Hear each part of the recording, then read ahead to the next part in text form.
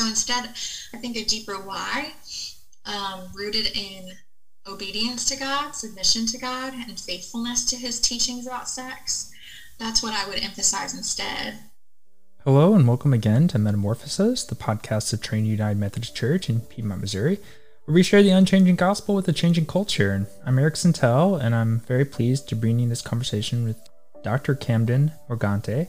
Dr. Camden is a licensed clinical psychologist and adjunct college professor. She writes and speaks about Christianity, psychology, and gender equality. She's a regular contributor to Christians for Biblical Equality's blog, Mutuality, and she has also been published in Fathom magazine. She lives in Knoxville, Tennessee with her husband, their daughter, and 2 rescue dogs, and she is currently writing a book on the myths of purity culture. So in this conversation, we're going to talk a little bit about her work as a psychologist and a counselor, but also mostly about purity culture. And so we're going to talk about relationship stuff between men and women. And so just keep that in mind if you're listening with any people that you would, rather not listen to that with. This is a really great conversation because Camden was directly affected by purity culture. It made a real impact on her faith in general. And she had to then deconstruct some of that impact. And now she identifies myths and other misleading ideas from purity culture that really set her and set many, many other people up for crises of faith, for a lot of shame and hardship.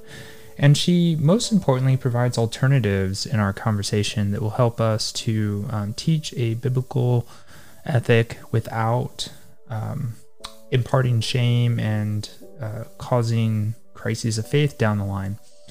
So I really enjoyed this conversation, and I hope you do too. So without any further ado, Camden, could you tell us a little bit about your faith background to start with? Well, I was raised evangelical Christian and attended non-denominational churches for the most part growing up. And faith was always a really important part of my upbringing and my life. And when I was in high school, I was real involved in my church youth group. And that was kind of the time where my faith became my own when I was a teenager and just started to be more invested in growing in my faith on my own and not just my family's tradition, And then I went to a Christian college, and so faith was always really important to me. And then after college, I went to a Christian grad school to get my doctorate in psychology, and that was in my 20s, and that was kind of a period of spiritual doubts and questions, and purity culture played a role in that, and kind of that's what led me to my research and the integration of faith and sexuality and how purity culture affected that and everything. So I went through a few years of kind of stepping away from church and just searching and reading a lot and just kind of trying to figure out what I believed. And I always identified as a Christian even through that period, which some people call deconstruction now.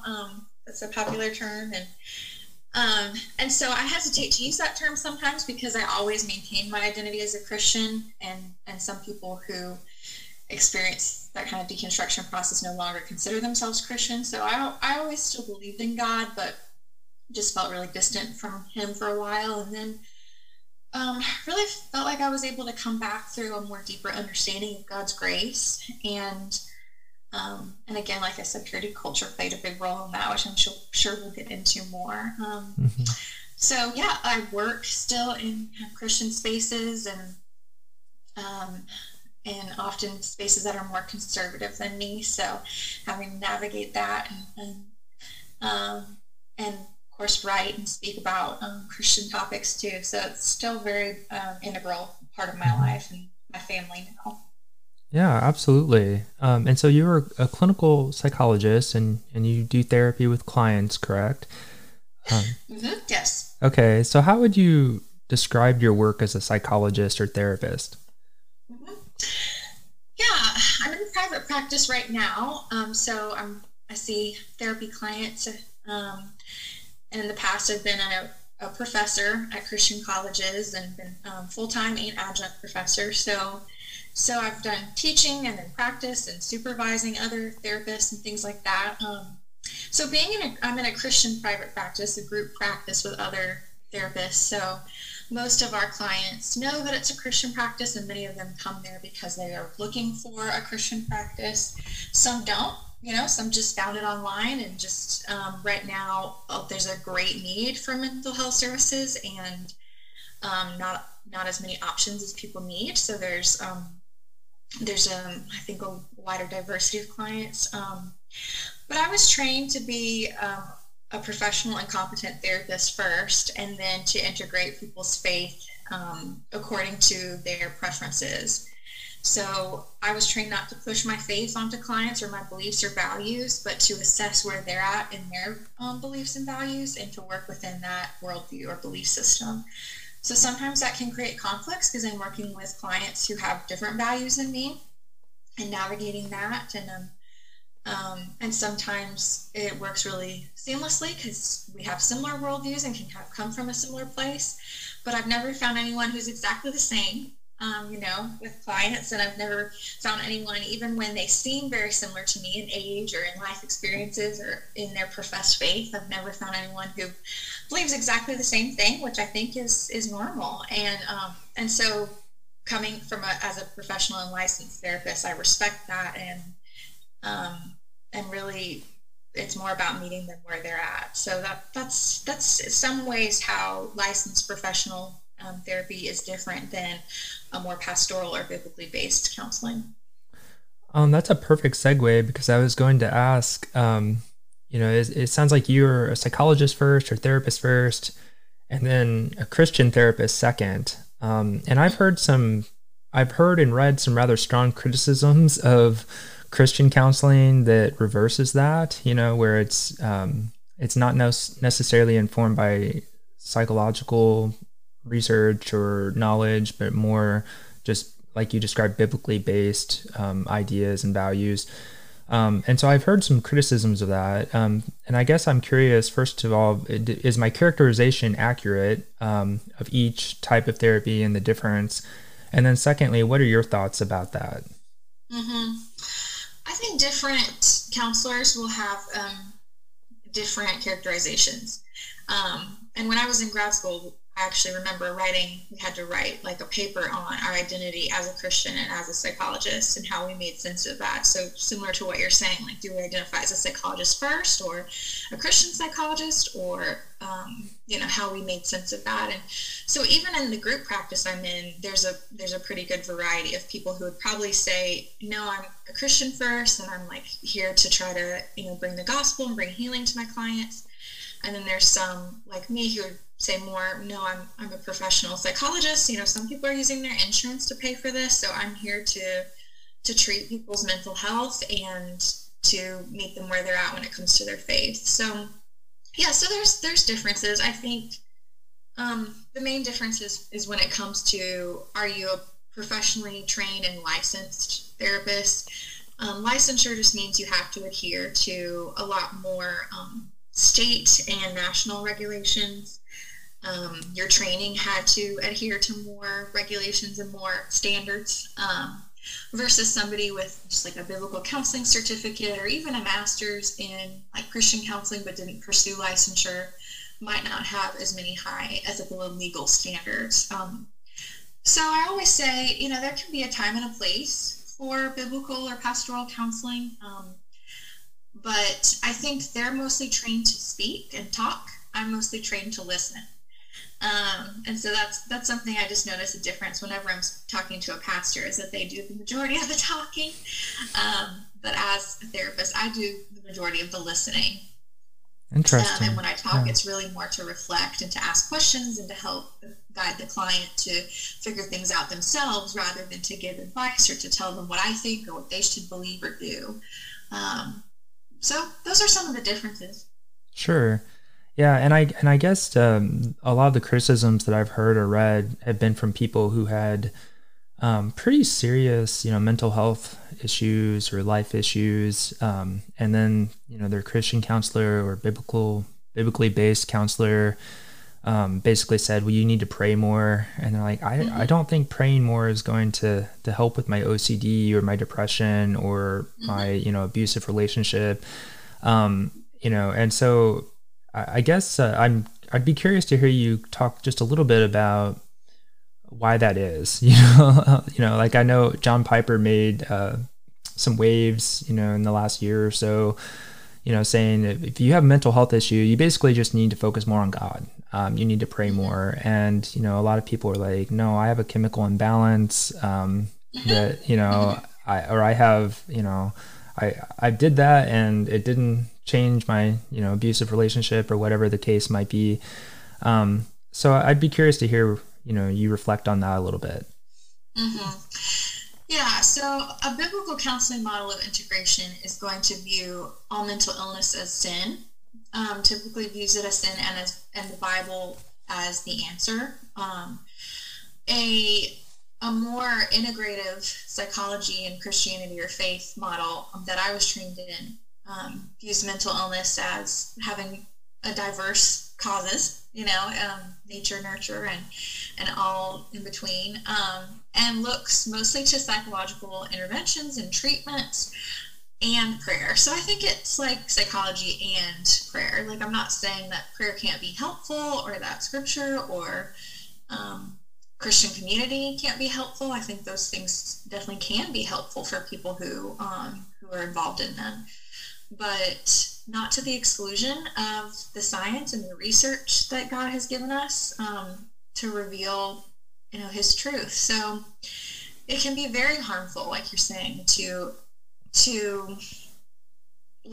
make clients or people think that their mental illness is a result of sin, or that they just need to pray harder, because that creates so much shame of, well, what am I doing wrong that I'm still struggling with this? I've been praying about it for years, and really ignores, like I said, the science that God has given us and the wisdom that He's given us in the form of professional therapists and the research that's been done. So, yeah, so like I said, there could be a time and a place for pastoral counseling, and certainly when people are going through spiritual doubts or have questions, because I don't want to impose my own beliefs, I often refer them to their faith leaders.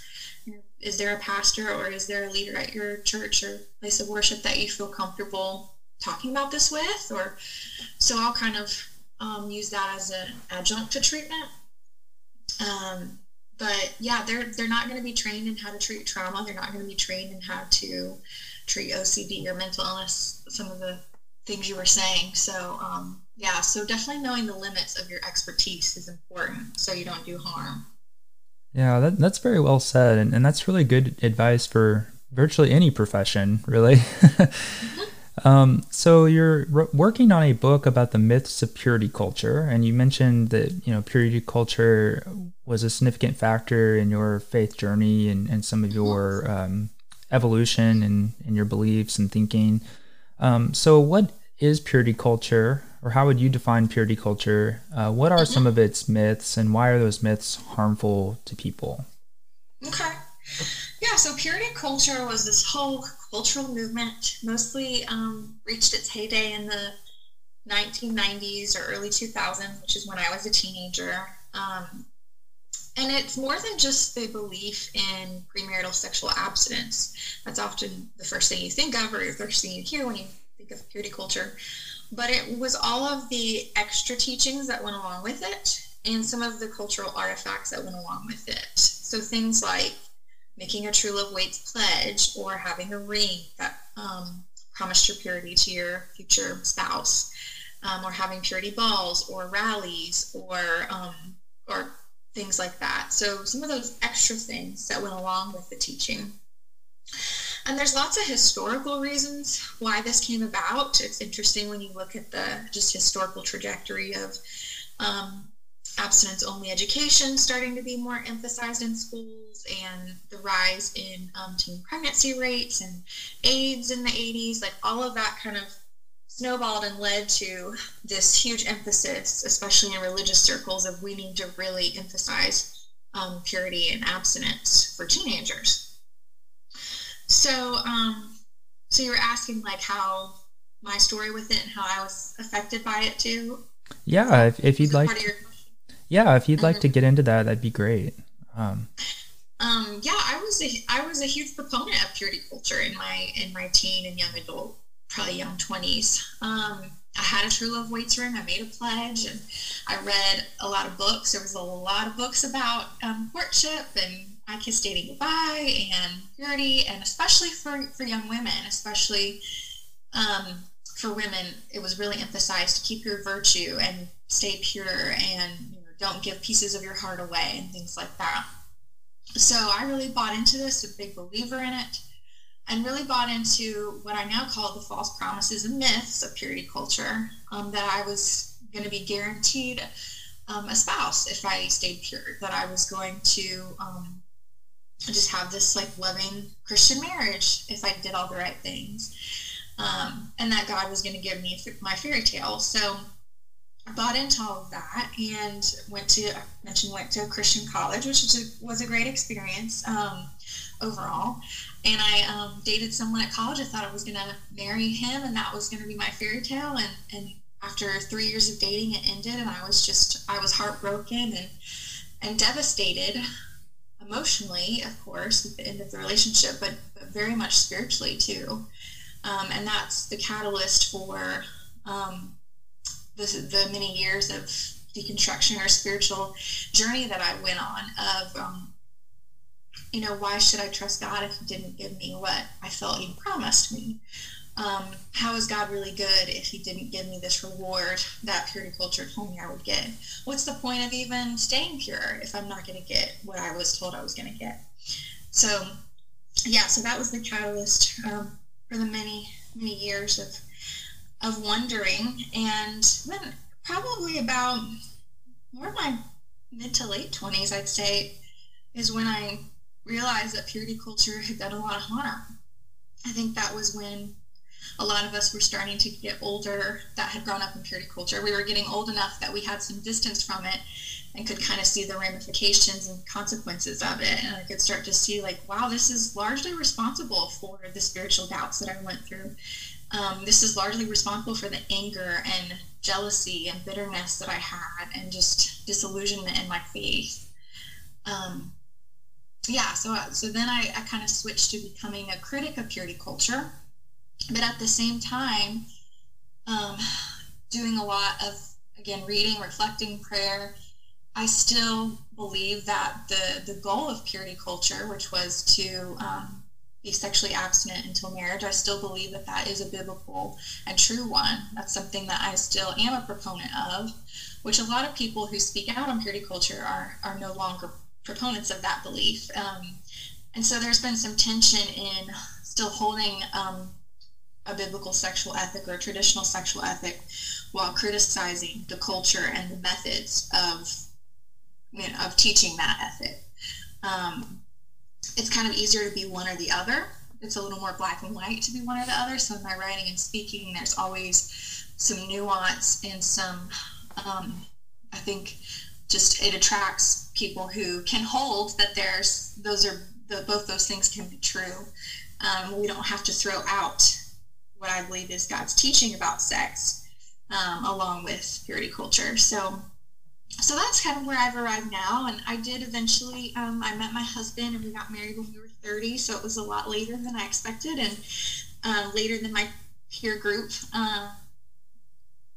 got married and settled down. So, but that had a huge impact too, just realizing like that he's a big gift of grace to me, and my family now is a gift of grace that I did nothing to earn. Whereas purity culture told me like you earn those things through staying pure. So the journey that I took with purity culture. Yeah, that's really fascinating. As you were talking about that, I thought this sounds a lot like a form of the prosperity gospel. If you do these things, God will bless you in these ways. And then, like you described, when it doesn't work out that way, it's like, oh my gosh, I was told this, taught this, I did it, and then this is how it's turning out. What's up, God? It could definitely, spark some serious questions and for many people, a crisis of faith. Not to mention, and not to mention the way that the culture used shaming to enforce that idea. It's like we have this biblical sexual ethic. It's a good thing. It's a good goal. But then, when you shame people into following these guidelines to achieve that goal, I mean, that is also harmful. It's one of those things where the means the ends don't necessarily justify the means. At least that's what I've heard a lot of people who were much more affected by purity culture than me. That's what I've heard them saying. What do you think about that shaming component of it, where, okay, women or girls, you're responsible for not just your purity, but also men's purity, because if you're dressing immodestly, you could cause them to stumble, and you've really got to be the sexual brakes or the referees, to make sure that these wanton boys who can't control themselves don't go too far. How have you experienced, or maybe in working with clients or speaking or writing, how have you seen others experience that?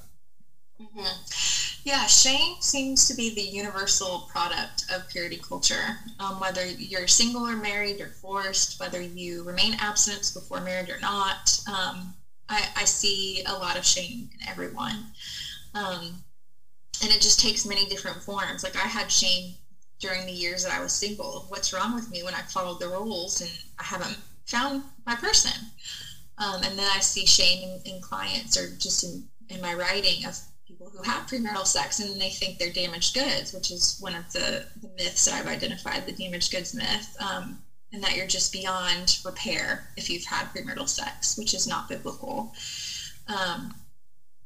And then there can be shame for married couples when they get married and it's hard to flip the switch, which is another one of the myths. So the flip switch myth of that, as soon as you get married, it's just going to be amazing. Sex is going to be easy and pleasurable and right away. It doesn't take any work or anything. And so then there's shame of like, why aren't we enjoying sex, or why is this hard to make that switch? Mm-hmm. So I think shame is very damaging, and my training as a psychologist really helps me here because shame is a part of many mental illnesses too, and many experiences, and a big part of my therapy is emotional regulation skills, teaching clients how to identify and regulate their emotions. And so shame is an emotion that a lot of people don't recognize. We're more able to recognize guilt, which is the feeling that I've done something wrong. But shame is the feeling that I am wrong or I am bad. So it's more of an emphasis on identity and your character, who you are as a person, rather than just behavioral actions. And guilt, in the psychological literature, it says guilt can be healthy and adaptive because it can show us when our actions aren't aligned with our values. So when we do something, an action or behavior that's not congruent with who we want to be as a person, then we can make changes and correct that. But shame is not motivating, healthy, or adaptive because the focus is so much on who you are as a person, like holistically, that there's nothing that you can do to change that. So it's very unmotivating and it just keeps people stuck. So in my therapy work, I help clients identify the difference between guilt and shame. And when their guilt is justified, like when they really have done things that go against their values and what they want to do differently. And then when the shame is coming, especially from external sources like the church, like family, society, some of the examples you mentioned of like girls being responsible for men's sexuality, and some of the examples I gave of struggling with their sexuality in marriage and things like that. So we look at where did the shame come from and what was the intent or purpose of the shame that people gave you.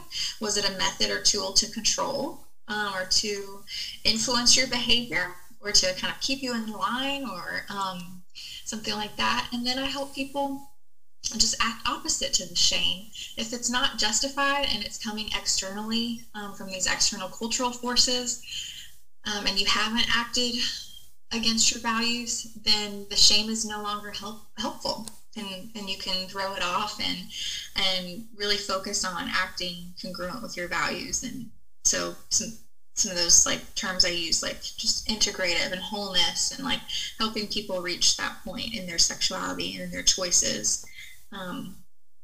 Yeah, so that's how I work with shame on a therapy level. Yeah, that makes a lot of sense. And so Camden, you've written about the differences between precepts and promises. Could you tell our listeners a little bit about that? Mm-hmm.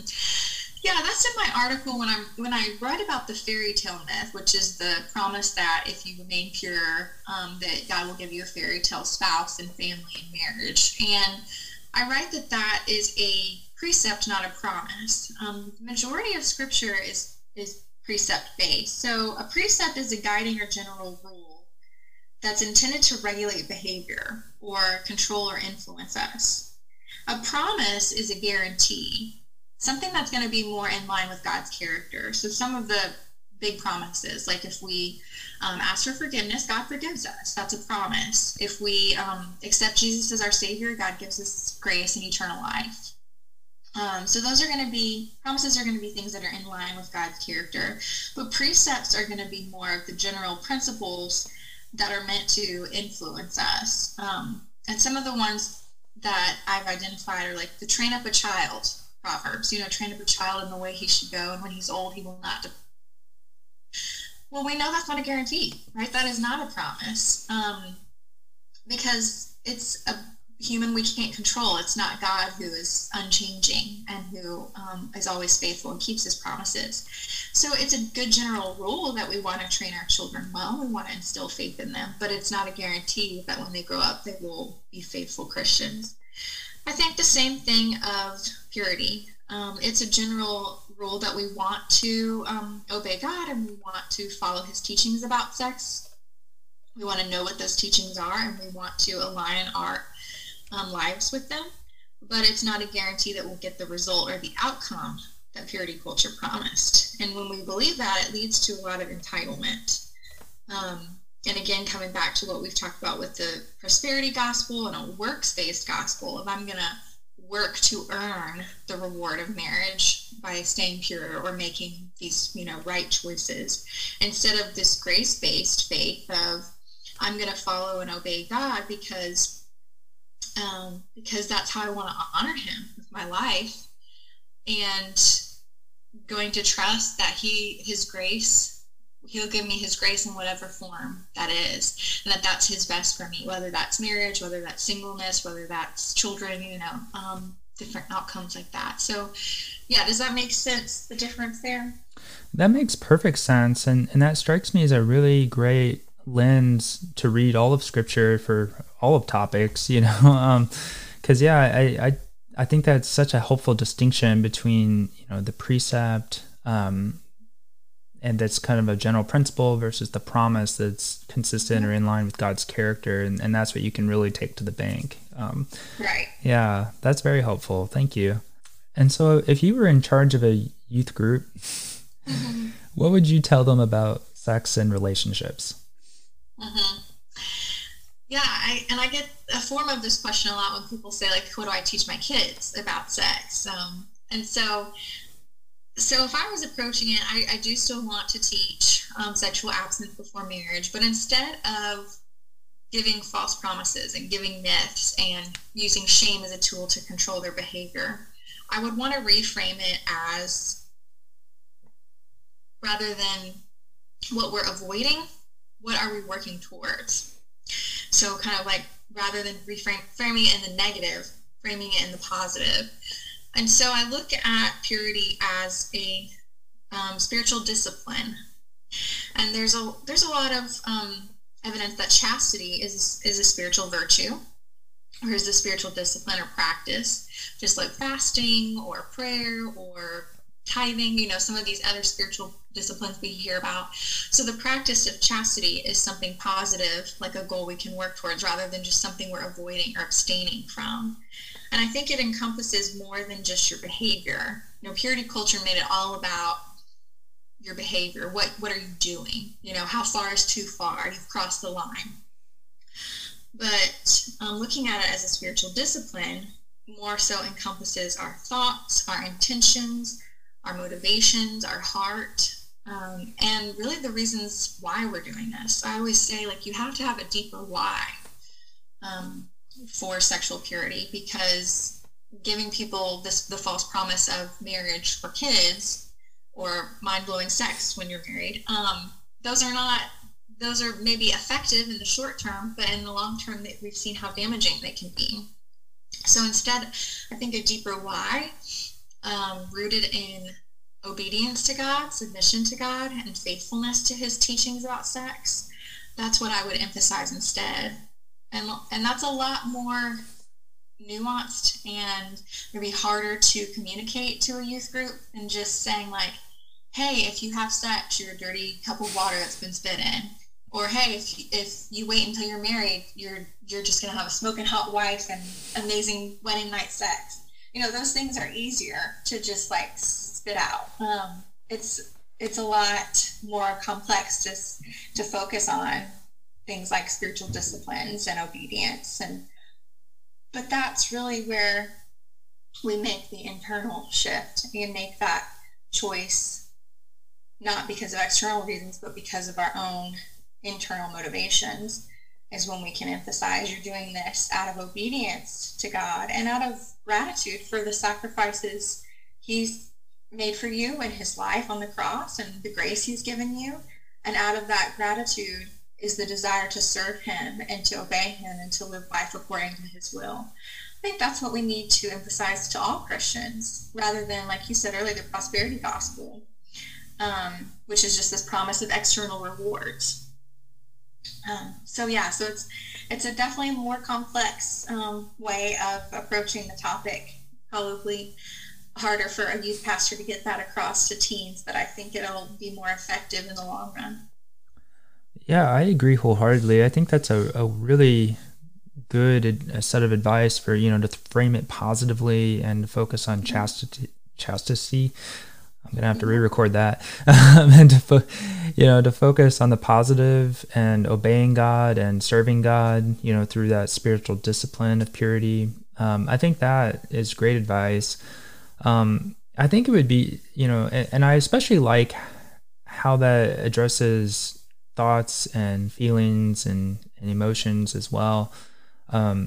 Because I have a theory that a lot of purity culture stemmed from a really unhealthy view of lust versus noticing. It seems like, evangelical culture and Christian culture has equated noticing with lusting. And so, you're, as a man, you're walking around and you notice other women. If you have been taught noticing is lusting, then you just walk around all day feeling terrible about yourself and angry, or not even angry, but, with growing resentment toward this whole, situation.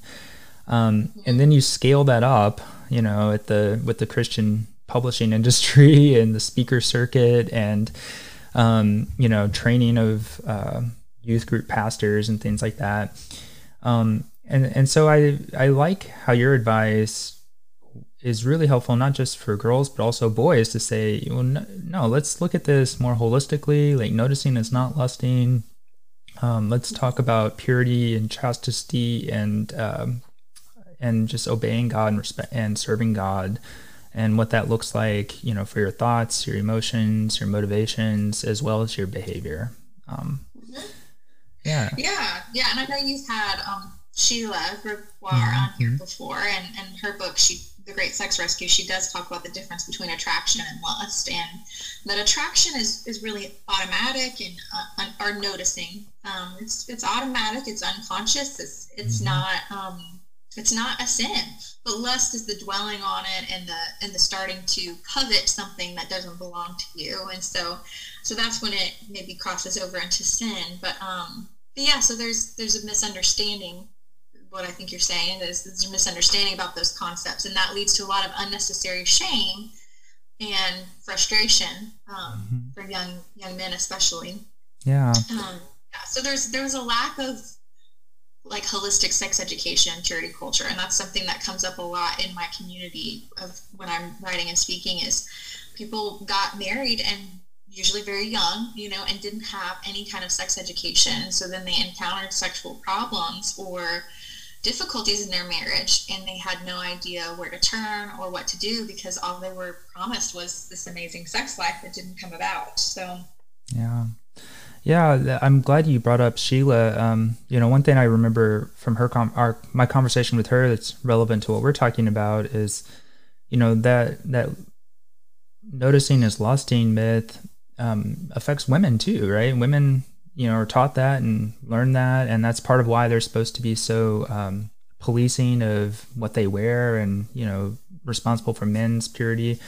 And then, once they're married, they're like very suspicious of their husbands, they're very, they have kind of a jaded view of their husbands. And the craziest finding from Sheila's book, The Great Sex Rescue, is even if women didn't believe that, it still affected them. So that's just crazy to me, but that's what the data show. I've heard some married women I've spoken to have said, like, my husband doesn't want to have sex every day, and I'm like, what's wrong with him? Is he not attracted to me? Is he what's going on? Like, what's wrong with us? And so there's shame about that, and it's like, no, that's actually pretty normal, because he has like work stress too, or he's tired or whatever. Like, it's okay. Like, and they don't realize that, because all we were taught was that men are sex machines who want sex all the time and who can't look at you without thinking about sex. And who like only really care about you or like try to pursue you to get sex. And that's not true. And so it's been interesting. My husband was raised Christian, but more Protestant mainline rather than evangelical. And so he didn't grow up with a lot of these teachings, a lot of the extra purity culture stuff. So it's been interesting just seeing how his experience was so different than mine, and how some of these things that I heard that I just took as like, oh, this is truth, he's like not heard of. And I'll tell him, and he's like, what? Like he's just baffled that that's what's being taught about men or about sex and marriage. So yeah, it's interesting. Yeah, it is. I can't remember who said this, but I saw someone, I think on Twitter or Facebook or something, say, my husband was not raised Christian, or my boyfriend or something was not raised Christian, and he treats me far better than my Christian boyfriends or my Christian ex-husband did. And if that's not and obviously there are individual differences, and there are bad people in any group, but that still is a pretty strong indictment. And I've heard also what you're describing too before, that men who didn't grow up this, their minds are just blown by what their wives share with them. Yeah. So you also are a coach, and I'm familiar with coaching kind of as a thing that's more recent, but our listeners may not be as familiar with that. So like, you're a writer, a speaker, but then as a coach, what does that work look like? You're coaching people and recovering from purity culture and also helping them with egalitarian living. But could you unpack a little bit what that means, your work as a coach? Yeah, my coaching practice is something new that I'm launching within the next month or so. So that's going to be a new endeavor for me. And it really came about because as a psychologist, I'm restricted to practice only in my state. So every licensed therapist can only practice in the state they're licensed in. And I'm in Tennessee. And so that's where I'm licensed. And so the last year, as I've been doing this writing and speaking, I'll get emails from people who heard me on a podcast, who want to meet with me and who want my help, and they're in like New Jersey, and I can't help them in New Jersey, and I don't know anyone in New Jersey to refer them to, and so it's been hard to turn down so many people, because they'll hear me on a podcast and just really maybe resonate and feel like they could get a lot out of working with me one-on-one. So from that, I just started doing my research and learning how I could also offer coaching in a professional kind of way. Anybody can call themselves a coach. It's not a regulated profession, so you have to know that. But I like that it gave me the ability to see people in any state. and I don't have to adhere to such strict ethical or legal guidelines as I do as a psychologist. So I can maybe be a little more directive or give advice or resources. Coaching is meant to be more short term and more like targeted to a specific issue. So I'm launching that within the next month, offering coaching for purity culture recovery, egalitarianism, and faith reconstruction. So helping people reconstruct their Christian faith so that they can learn. You can go through these spiritual doubts and questions, but still maintain your identity as a Christian. And then with the purity culture recovery is everything we're talking about today, just helping them with sexual shame and sexual issues, or how to figure out their own sexual ethic without purity culture. And then the egalitarian coaching will be for individuals or couples who just want help learning about egalitarianism and establishing equal gender roles in their marriage, or navigating church or parenting as an egalitarian. So some of those things. So I'm really excited about it, and just the opportunity to serve more people beyond what I can do, like in my writing and speaking. Being able to do one-on-one, I think will be so valuable. Yeah, that makes a lot of sense, and I definitely appreciate your caution. Like you said, anybody can call themselves a coach. So you have to make sure that this coach actually is qualified to coach in this subject, and I also like that your coaching is very targeted, because to my mind, it makes perfect sense, and it's totally ethical that you're focusing on purity culture and egalitarian living, faith reconstruction. Like, of course, you can be more upfront and directive with, check out these Christian resources, or this is what I think the Bible says about that. So yeah, I really appreciate that ethical awareness you're demonstrating there. I'm excited to just get into it and see what it's going to be like, and to start working with people. Yeah, absolutely. So I have 2 questions to conclude with, and I typically ask them together because it seems to work well that way. What is one thing you wish Christians would stop doing, and what is one thing you wish Christians would either start or continue doing? Oh, okay. I wasn't prepared for these questions. I wish Christians would stop being black and white about everything. I do believe that there's truths. I do believe that there are like moral truths and biblical truths that are more black and white. But for the most part, I really strive to walk the middle path, is what I call it, and to be nuanced. And there's just so much rhetoric that is so all or nothing, so black and white, and so many boxes we have to put ourselves into, especially on social media. And I always say, like in my writing, I'm very upfront that I really don't identify as a conservative Christian or a progressive Christian. I have a lot of people in my audience that are more progressive, and then I have a few more conservative Christians, but I really feel like I'm right in the middle, and I don't want to put myself in either box. And with purity culture, like I talked about, I still hold to the traditional sexual ethic, but I criticize purity culture, so that puts me in the middle. And sometimes it's very confusing for people, or feels maybe wishy-washy, but for me, it's freeing to say, like, I don't have to put myself in either box and adhere to all that means, the prescriptions, I guess, that go along with that label.